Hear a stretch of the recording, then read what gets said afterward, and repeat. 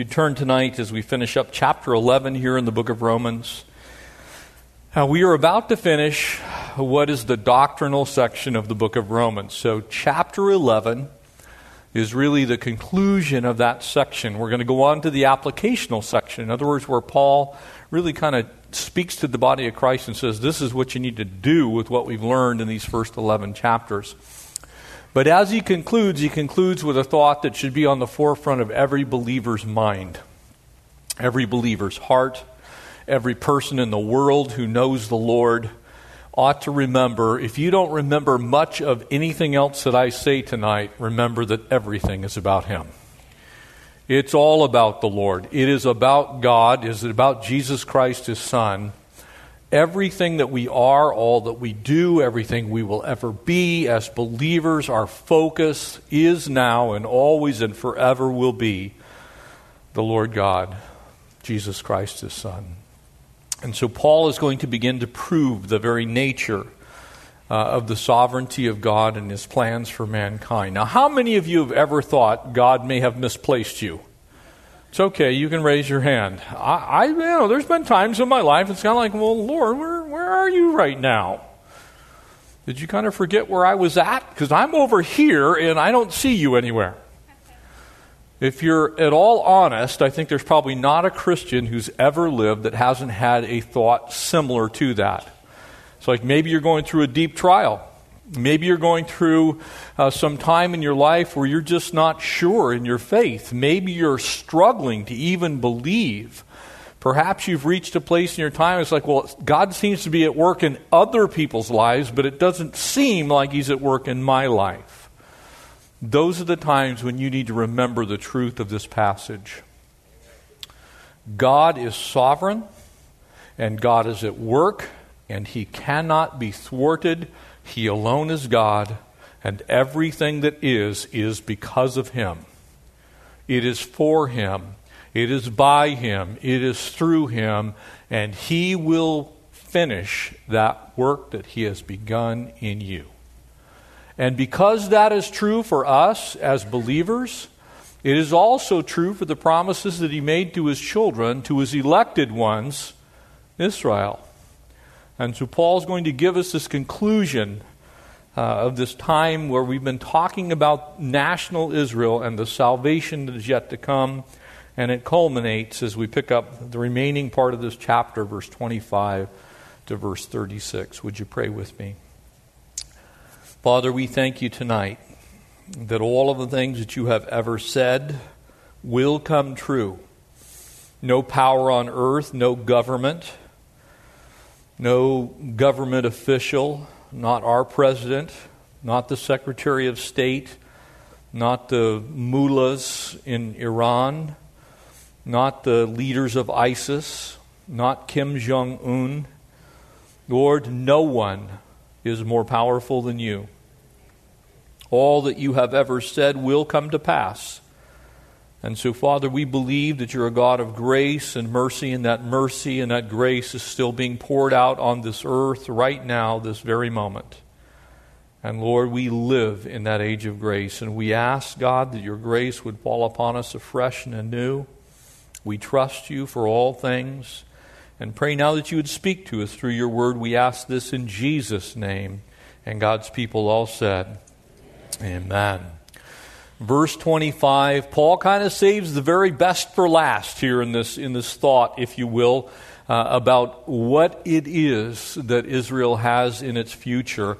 And as such is a reminder to you and a reminder to me of the truth of our lives as well. Though Israel is Israel and the Gentile church is the Gentile church, and we are not to mix the two of those, there is a specific plan for Israel, but what God is really reminding us of as believers in Christ Jesus that have come to faith already is that He's got it. He really has a plan, and that plan is going to come to fruition. Verse 25, For I do not desire, brethren, that you should be ignorant of this mystery. And so he says, look, this is a mystery. This is not going to be easily understood. This is going to be something you're going to need to use your mind a little bit. The very thing that the prophet Isaiah was reminded of and his reasoning with God, he said, come, let us reason together. Let's think about this. But we may not be able to come to a total conclusion about everything that God's trying to get through our little thick heads. Anybody else in here have a thick head? I had a thick head every once in a while. I have certain things that I lay hold of pretty clearly and concisely with regard to the Word of God. And I have other things, like forgiving my enemies. Just being honest, don't you have a few things that Scripture clearly says you must do? And by the way, it is a command to forgive your enemies. I hate to tell you this, in case you don't like doing that. But you have been commanded to forgive your enemies. You have been commanded to be gracious and hospitable. You've been commanded to be merciful. So there are a lot of things that God tells us, and then we're like, man, I don't know how to do that. What do I do with that truth? This is one of those truths. We may not quite understand it. Lest you should be wise in your own opinion, that the blindness in part has happened to Israel, and then he gives us a clue as to the timing of when that blindness would end. And we've looked at this. We've discussed this in fairly great detail when we were in the book of Revelation not long ago. That blindness in part, and notice it's in part, not in totality, not in full. There are Jewish believers all over the world. We have some here tonight with us. Those who by heritage are of the lineage of Abraham, Isaac, and Jacob, and yet at the same time recipients of God's amazing grace. Completed Jewish people is the way I like to look at it. They have the best of both worlds. Children of the covenant and also children of grace. But that blindness is in part. It is not total, and God has not forsaken national Israel. And so he says, until the fullness of the Gentiles has come in. There is a time, and I believe we are in the very waning hours, if you will, on the clock of God's age of grace, where he's poured out grace into this world, and he's done so reaching out to the Gentile nations of the earth. The gospel has gone forth, and that time, Scripture declares, is the time of the Gentiles. The gospel was designed by God to go to the Jew first and then to the Gentile. Because it was rejected by the Jewish people, that blindness comes upon them. Notice it repeats that understanding here and then says, but that blindness is not total, it's part, and there is a limit to the time that blindness will exist, and it will come about when the times of the Gentiles are done. And what does that mean? What does that look like? We're going to look at that. And then it says, verse 26, underline it, if you have anyone in your life who is Jewish, and you're wondering if there's any way that the Lord is going to be able to break through that toughness, that exterior, that hard heart that exists at times, that has plagued the Jewish people so much so that God himself calls them stubborn and stiff-necked. That's what God said. That's not what Jeff says. Because I can be just as stubborn, just as hard-headed, and just as stiff-necked. But from God's perspective, nationally, the Jewish people, because of all the things that God has done for them over the centuries, over the millennia, ought to have soft hearts. That's why the prophet Jeremiah clearly said that one day those hearts of stone are going to be replaced with hearts of flesh. That day's coming. And I do not believe that it's on the distant horizon anymore. If we simply look around at our world and what's going on, it is report after report after report about what is going on in the Middle East. Well, what will happen next might be the question. It's like every morning I do this. I turn on my cell phone, I scroll over to my news app, and I'm waiting to see that once again war has broken out in the Middle East. Because the prophet Ezekiel said there is going to come a point in time when the Middle East will be the center, will be the focus of the very last days. And I believe that time is drawing close. And it says in verse 26, and so what, you might ask? The blindness is in part, but only until the times of the Gentiles have come in, and at that time, and so, all Israel will be saved exactly, purposefully, willfully, directly, as it is written. Those words may not be translated there in our Bibles, but they're implicit within the text. In other words, this is a foregone conclusion by the hand of God Himself. It will come to pass. All Israel, one day, when the blindness ends and the times of the Gentiles have come in, all Israel will be saved. That's God's word to the church. This was written to believers, Roman Christians. And so he goes on to quote, first from the book of Isaiah, the deliverer will come out of Zion. He will turn away the ungodliness from Jacob. Remember what Jacob's name means. It means deceiver. It means heel catcher.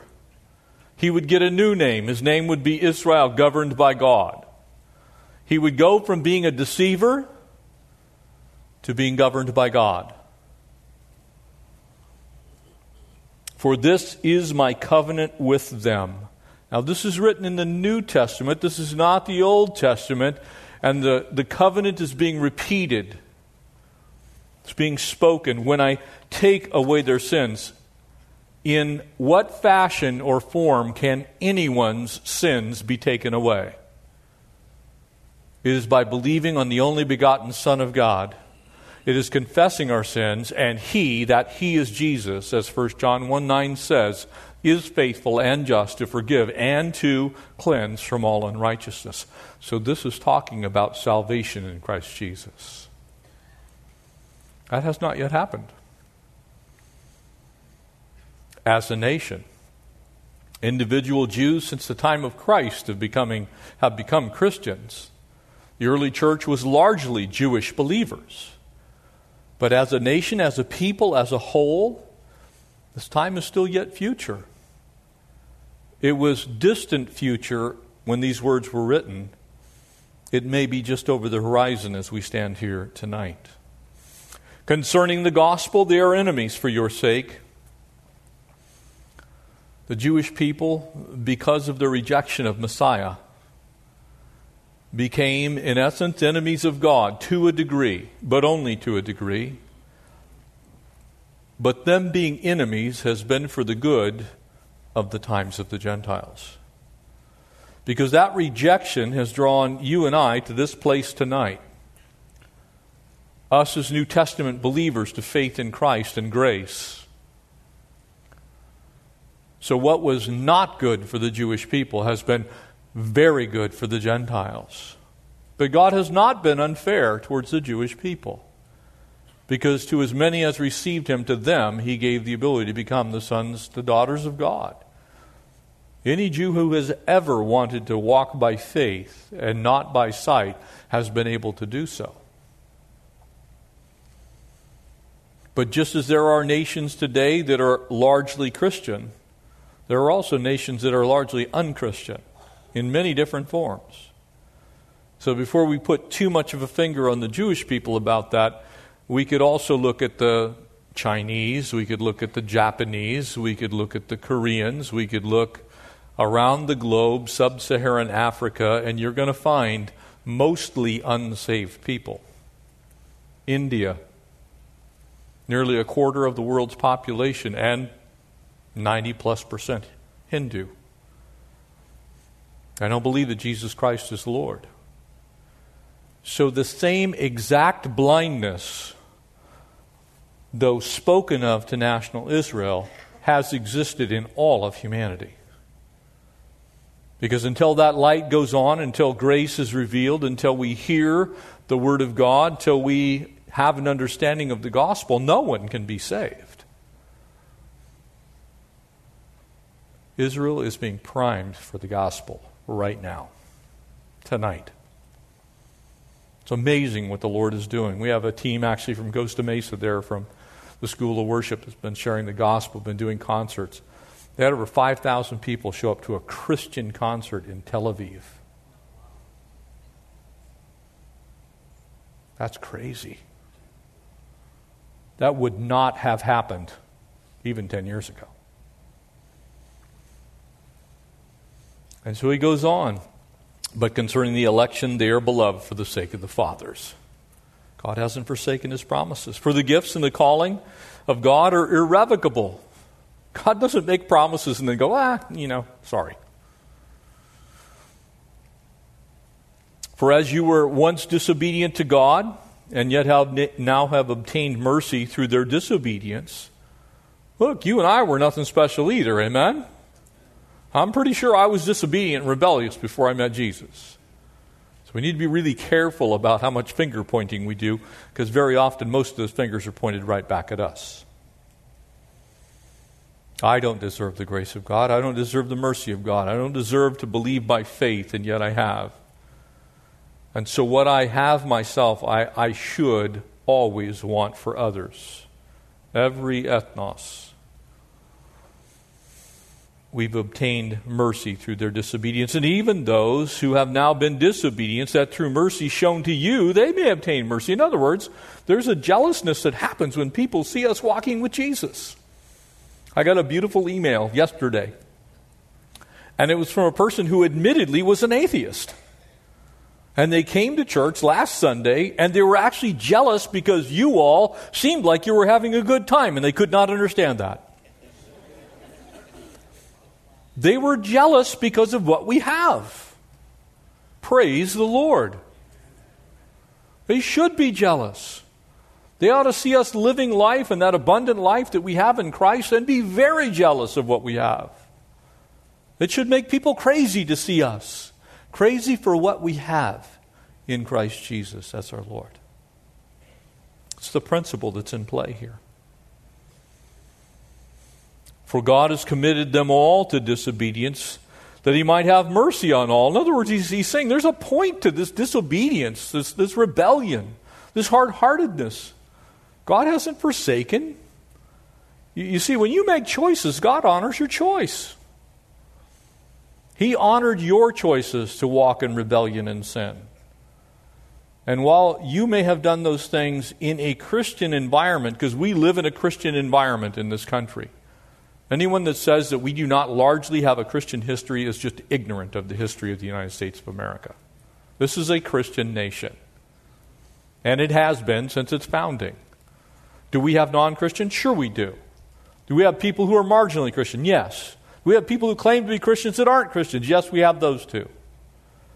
But largely, we are a Christian nation. And it was until very recently that being in the military meant you got issued a Bible. That you met with a Christian chaplain. You see, Israel is about to experience that exact same thing. They are going to be largely Christian. Not true yet. Just over the horizon, though, I believe. Oh, the depth of the riches of both the wisdom and the knowledge of God. And how unsearchable are his judgments. His ways are past finding out. For who has known the mind of the Lord? Or who has become his counselor? Have you ever thought about these types of questions? Job asked these questions. Jeremiah asked these questions. Paul's repeating these questions. You ever ask yourself, what would you have done? How would you have worked out the plan of salvation for all of mankind? What would you have done with your own chosen people? How would you have done it? Who has become his counselor? Or who has given to him, and it shall be repaid? Hey, God doesn't need anything you have, because it's all his already. Amen? You see the point? He's trying to tell us, look, God's God. And I'm not. This church isn't. No pastor is, no person is, God's God.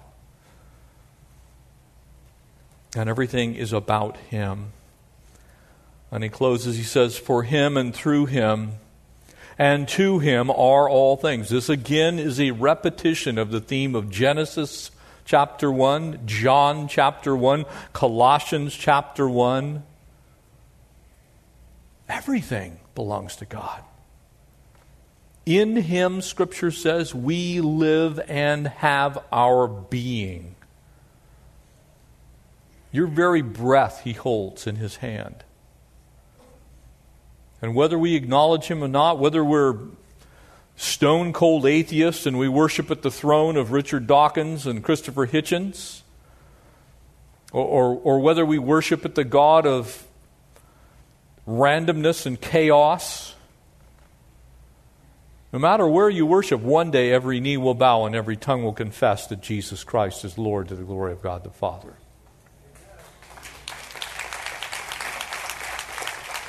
And that's true tonight. And it's true for the Jewish people.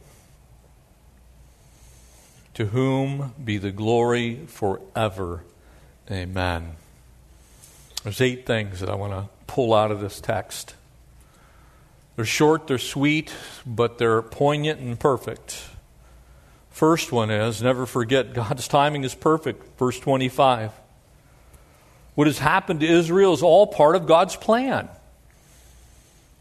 You see, we look at things like somehow mankind has been able to mess with God. We look at things from a non-sovereign perspective. But everything that has ever happened from God's perspective, He has always had under control. Otherwise, He's not sovereign. Otherwise, we should all go home. If God's not sovereign, then His sovereign grace isn't at work in our lives either tonight. So let's just all quit and go home. But I'm telling you, His sovereign grace is at work tonight. He does have it under control. And so His timing is perfect in everything. And so He has waited for 2,000 years, as we sit here tonight, for His plans to unfold as He's dealing with the entire world, the entire Gentile world. Every one of us, those times of Gentiles, we're part of that Gentile age. Another way to look at it is the age of God's grace being poured out upon the Gentile world. God's timing is perfect. And here's the problem for us as humankind. We don't know when the end of that age of grace is coming. That's why we need to make sure that we have, in our own sense, put our own personal hope and trust and faith in Jesus Christ the moment we understand the gospel. Because it might only last until another 8 seconds. Somebody once asked me, he says, well, what happens if the Lord comes back and we're in church? Well, man, that is the way to end a church service. It's like, hallelujah, praise. I'm pretty sure the worship team can't beat that. We don't know. We have no idea when the Lord's going to come for His church, when that trumpet's going to sound, and we who are alive and remain meet Him in the air. We do not know when that's going to happen. That's why we're supposed to be imminently looking for the return of the Lord. Now, here's the one thing we do know. There's an awful lot of signs and an awful lot of seasons that have already come to pass that had not come to pass when these words were written. Most of them that are most pertinent to us are found in the book of Ezekiel. Israel has returned to the land. And that prophecy of Ezekiel said that once they have returned, they will never, ever again cease to be a people. There's also a burden that's been placed on Damascus that one day it's going to become a ruinous heap. Well, Damascus is still there. So that one we can kind of put in the background a little bit. But it's in Syria. It's not exactly a pleasant place to be tonight. They're also back in a land speaking one language. The valleys have bloomed. The roses of Sharon have grown. What was dead and brown is now green and beautiful. Those are all things that your Bible says are going to happen in the very last days. They've happened. 1948, April 14th, the Jewish people became a nation again. Your Bible says once that happens, they will never, ever, ever cease being a people. That means the clock started ticking. God's got a plan. His timing is perfect. That fullness is coming. This verse is another one of those until passages. Jesus was actually fairly famous for them himself. And they were always in relationship to the very last days. Matthew 24, verse 21 says, "For there will be a great tribulation, such as not been seen since the beginning of the world, until this time. Nor shall it ever be again." Luke chapter 21, verse 20, "And they will fall by the edge of the sword and be led away captive into all nations, and Jerusalem will be trampled by Gentiles until," guess what? Same phrase. "The times of the Gentiles are fulfilled." In other words, he's saying those until passages are until God is good and ready for the very last days. Might want to be looking up. Those until passages were able to be spoken of then. They're very well spoken of tonight. A second thing, don't ever forget that these are God's promises. It's God's promise. God has promised to save his people, the Jews. Look, if he promised to send a Messiah so that we could all be saved, he promised to send a deliverer, and he did that because you're here tonight. If you're a Christian, you ought to be really happy about this. Because Jesus came and fulfilled exactly what Messiah would do, give his life a ransom for many, that by his stripes we would be healed who believe. He did that. That's why we have assurance we're going to heaven. God promised to save the Jewish people. If he saved us, he's going to save them.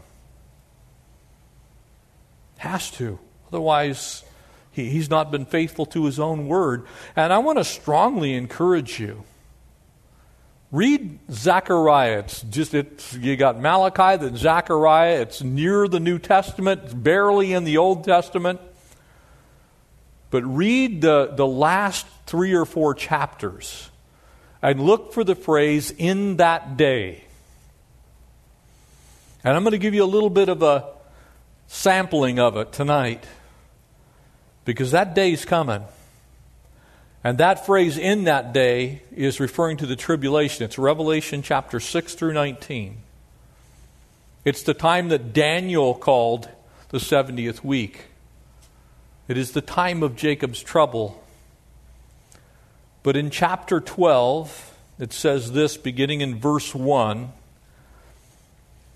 "The burden of the word of the Lord against Israel, thus says the Lord, who stretches out the heavens and lays the foundation of the earth and forms the spirit of man within him. Behold, I will make Jerusalem, a cup of drunkenness to all the surrounding peoples." What one place is being fought over in the Middle East right now by not one, not 2, but 3 major world religions, and they're all the only monotheistic ones? It's Jerusalem. Fighting over they arrested a young boy for kicking a soccer ball today on the Temple Mount. And then they will lay siege against Judah and Jerusalem. And it shall happen that in that day, there's the first one, that I will make Jerusalem a very heavy stone for all peoples. All who will heave it away will surely be cut to pieces. In other words, anyone who messes with Jerusalem will be cut to pieces. Though all the nations of the earth are gathered against it, all the nations of the earth are gathered against Israel. Even their friends, like we are. In that day, says the Lord, I will strike every horse with confusion, and its rider with madness. And it's speaking of open warfare. I'll open my eyes on the house of Judah, and will strike every horse of the peoples with blindness. The governors of Judah shall say in their heart, the inhabitants of Jerusalem are my strength, and the Lord of hosts their God. For in that day, again, I will make the governors of Judah like a firepan in a woodpile, like a fiery torch in the sheaves, and they shall devour all the surrounding peoples, and on the right hand and on the left, but Jerusalem shall be inhabited again in her own place. Jerusalem. You see the picture here? The whole world comes against them, but somehow Jerusalem miraculously survives. And the Lord will save the tents of Judah first, so that the glory of the house of David and the glory of the inhabitants of Jerusalem shall not become greater than that of Judah. For in that day the Lord will defend the inhabitants of Jerusalem. The one who is feeble among them in that day shall be like David, and the house of David shall be like God, and the angel of the Lord before them. And it shall be in that day that I will seek to destroy all of the nations that come against Jerusalem.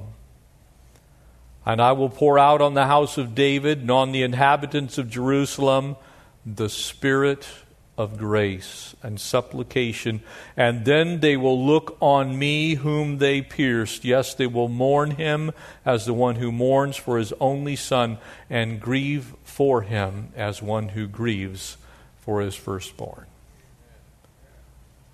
That day is coming. It has not yet come, but that day is coming. Don't forget that it's God's promise and His timing is perfect. We must also not ever forget that this is God's covenant. God made a covenant with the Jewish people. He said perpetually, forever, they would be His people. Now, He's either a liar or He's got to keep that covenant. I believe He's going to keep that covenant. He made a promise. And He made that promise to Abraham. And so this quotation from Isaiah 59 is speaking of the Jewish people being enemies of believing Gentiles and at odds with God. But there's a purpose to that. It's not to replace the covenant that God made with them. It's simply for a time. He's going to keep that covenant. You want to see that in action? Read the book of Joel. He's going to make good on that promise. Never forget, what we have here is God's nature at stake. God's very own nature, His character. God's gift to Israel, God's calling to Israel cannot be taken back. Otherwise, God is not fair. God is not just. God is not loving. God is not kind. God is unequitable. The number of things that would be true about God if God does not keep His covenant with Israel should make us tremble and wonder if there is any such thing as grace. Because no people have been persecuted like the Jewish people. He's going to keep His covenants with Israel. It's His nature to do so. As we've already seen, their unbelief shall make the faithfulness of God without effect. Of course it will not. Just like your unbelief doesn't negate the grace of God. We must also never forget it's God's integrity that's at stake. But God isn't punctual on our timetable, is He? Anybody figured that out in life yet? God doesn't call you up and ask you when you want things done. No, God works on His own timetable. So it's His integrity that's in absolute view here. That's why Malachi chapter 3, the last book, that little 400-year period that exists between Matthew and Malachi, that period when God didn't speak through a prophet, one of the very last things said to them, I am the Lord, I change not. You know why He was saying that? Because He's the Lord and He doesn't change. And what He says will stand. Writer of Hebrews said much the same thing in Hebrews 10. Hold fast to the confession of our hope without wavering, for he who promised it is faithful. God's faithful. His promises are certain. They're sure. The power of His grace is at work in you right now. That's why we can say the deliverer will come out of Zion. There is zero doubt of that. You read the results of that passage. When you read those couple of chapters there in Zechariah, there's a day coming when the King of Kings, the Lord of Lords, the Lion of the tribe of Judah is coming back. He's going to put His feet on the Mount of Olives, and it's going to split in two. But He's also going to come back to fight the nations of the earth and destroy them for what they have done to Israel, for dividing up God's land. That's what the prophet Joel said. How they've treated the Jewish people, how the world has treated the Jewish people is going to actually be the trigger that will bring the Lord back from heaven. He's going to say enough. Those 144,000 Jewish evangelists will be preaching all over the world. The two witnesses will be standing on the Temple Mount. They're going to be slain and martyred. And God's going to say, enough. I'll take care of this myself. And He's going to send Jesus. Every form and every degree, God's Word is immutable. His promises are unconditional, folks. I don't know how many of you have ever taken the time to read the covenant that God made with Abraham, but it is an interesting read there. We'll get to it in our study in Genesis chapter 15. But does anybody know what Abraham was doing when God made that covenant? He was sleeping.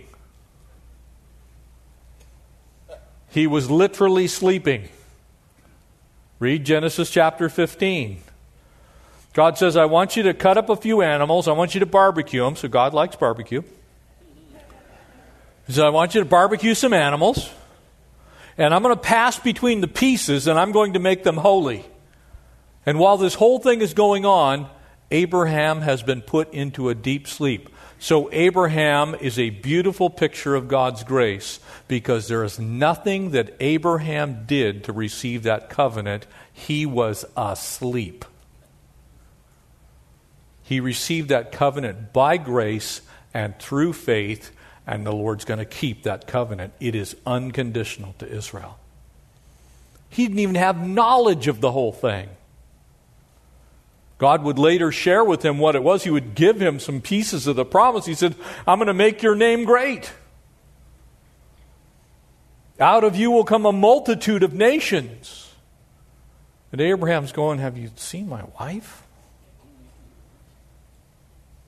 I mean, we are old. This ain't happening. Name our first kid Laughter because it's a joke.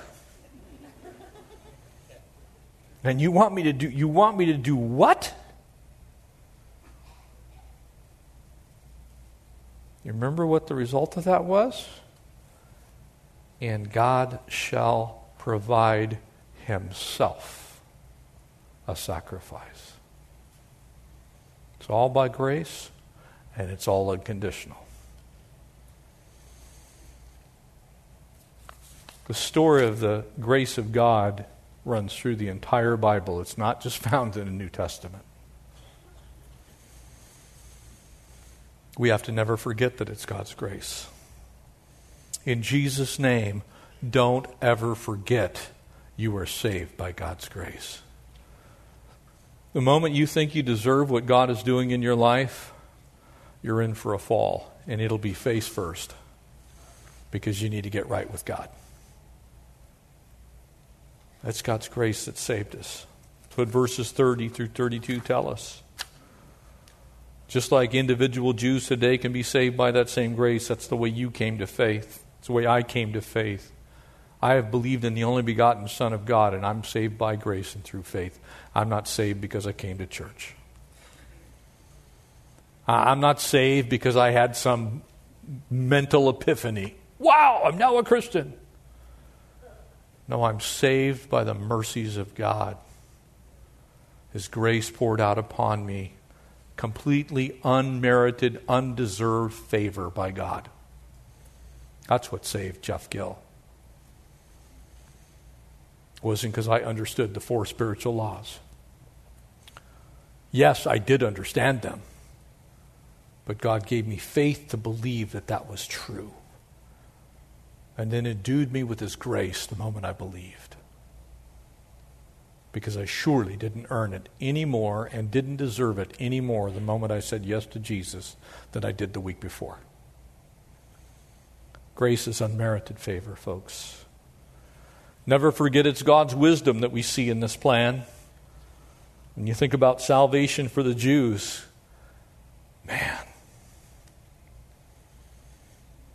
We travel and we go to Yad Vashem, which means a memorial and a name. And you wander through the various exhibitions in the halls. You do wonder, God, what were you thinking when this was going on? You wander through the children's portion. God, how could this possibly ever be used by you? And frankly, it's one of the reasons that sometimes Jewish people are very, very difficult to talk to about the grace. Why would God do that? But in His infinite wisdom, He will even redeem the Holocaust. Somehow, that which was intended just as it was in Joseph's life for evil, God preserved some of them alive for that day, a remnant. It's God's wisdom. We dare not question it. Otherwise, you have to question the wisdom of saving you. You have to question the wisdom of His plan of grace for you. When you begin to question God's wisdom, there's no end to questioning His wisdom. So my suggestion, don't question His wisdom. He is all wise.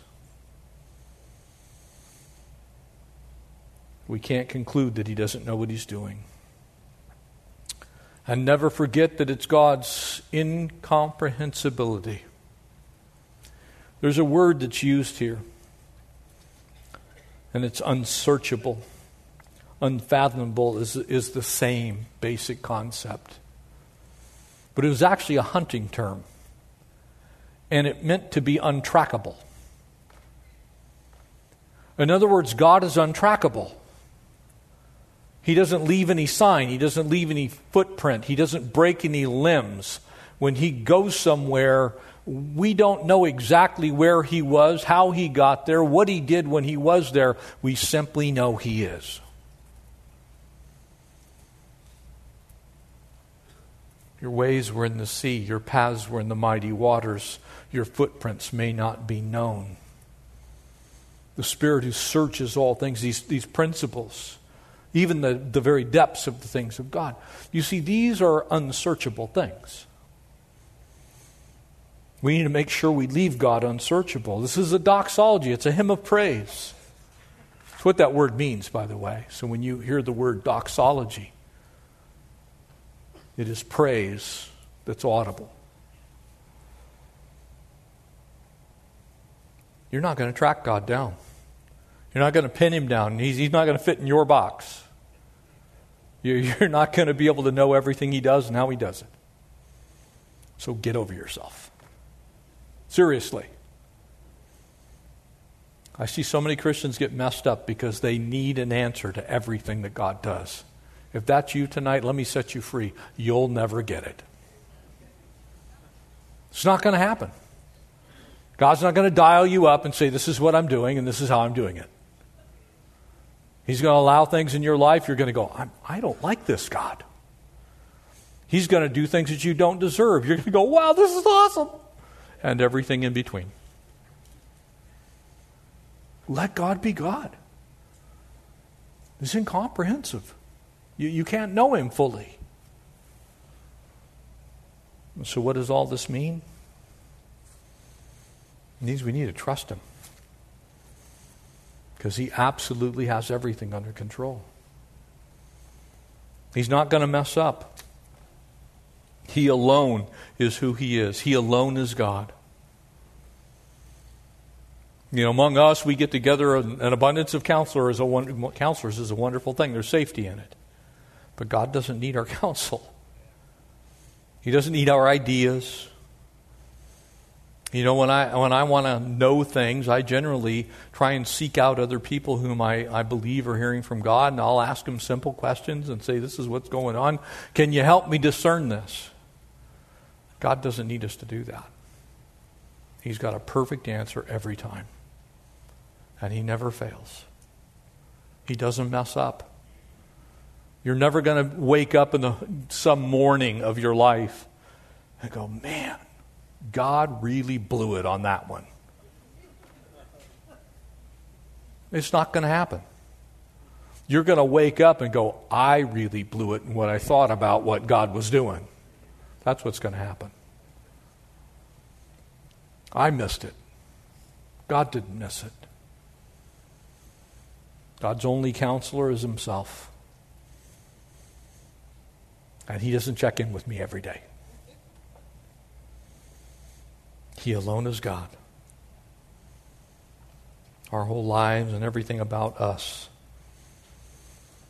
it's all about Him. Paul would give us a little window into this. John would give us a window into this in Revelation chapter 4. Because one day this is how it's going to go down, folks. The 24 elders would fall down before Him who sits on the throne and will worship Him who lives forever and ever and ever, and will cast their crowns before the throne. And they will proclaim, worthy are you, Lord, the Lord our God, to receive all glory and honor and power, for you created all things, and because of your will they existed and were created. Got a little clue for us? We might as well start doing that now. We might as well start living that way now. Lord, to your glory, to your honor, to your praise. For you, because of you, by you. That's why I love the creation accounts. That's why I love what Paul wrote to the church at Colossae. That's why Paul would write, in Him we have our very being. By Him was nothing made that was made. And without Him were all things made that were made. And were made for Him. That's why those words are so poignant to us. So to Him belongs the glory. Amen? Paul, as he would finish the letter to the church at Corinth, the first one, he said, and then, in verse 24 of chapter 15, comes the end, when He delivers the kingdom of God to the Father, when He puts an end to all rule and authority and power, for He must reign till He has put His enemies under His feet. Jesus has not chosen to put all of His enemies under His feet yet. He is still superior. He could do that at any moment. He is the King of kings and Lord of lords. He's the rightful deed holder to the earth. But He has chosen for a little while longer for the age of grace to exist. And so He has allowed to exist what exists. But make no mistake, He is not defeated. He is still the reigning King of the universe. The last enemy that will be destroyed is death. Aren't you looking forward to that day? I can tell you as a pastor, I've done a lot of memorial services and funerals and grave sites and all of those things. And I just got to tell you, they always hurt. They always hurt. Because there's always somebody there that doesn't know the Lord. And you see that look on their face like this is the end.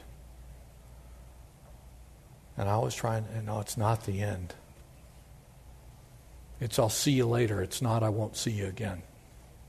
If they knew the Lord. For He has put all things under His feet. But when He says all things are put under Him, it's evident that He who put all things under Him is accepted. There's nothing under Jesus. Jesus is God. And now when all things are made subject to him, then the Son himself will also be subject to him who put all things under him, that God may be in all. In other words, there's going to be one day when we're going to see the whole picture completely. Glory and honor and praise belongs to our God. Amen? Would you stand and let's pray together.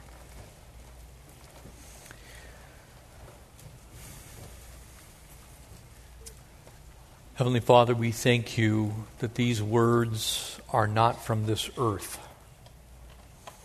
They were authored by the Holy Spirit, spoken in the Spirit to the Apostle Paul, and he wrote them down. Your word declares that all Scripture is written by the authority of God. Lord, these words you wrote to us to encourage and strengthen us. You wrote them for us to be encouraged about the future for national Israel. And so as we see that little tiny nation, Lord, you have reminded us that we are to pray for the peace of Jerusalem.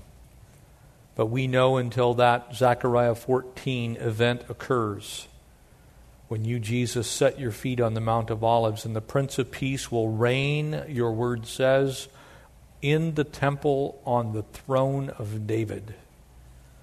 God, we know that time is coming, so there's time yet still for the age of grace to continue. And we love you that that's true, Lord. We thank you that everything is by you, about you, for you, through you. There isn't anything that isn't from you. And so, God, we know that you have all things under control.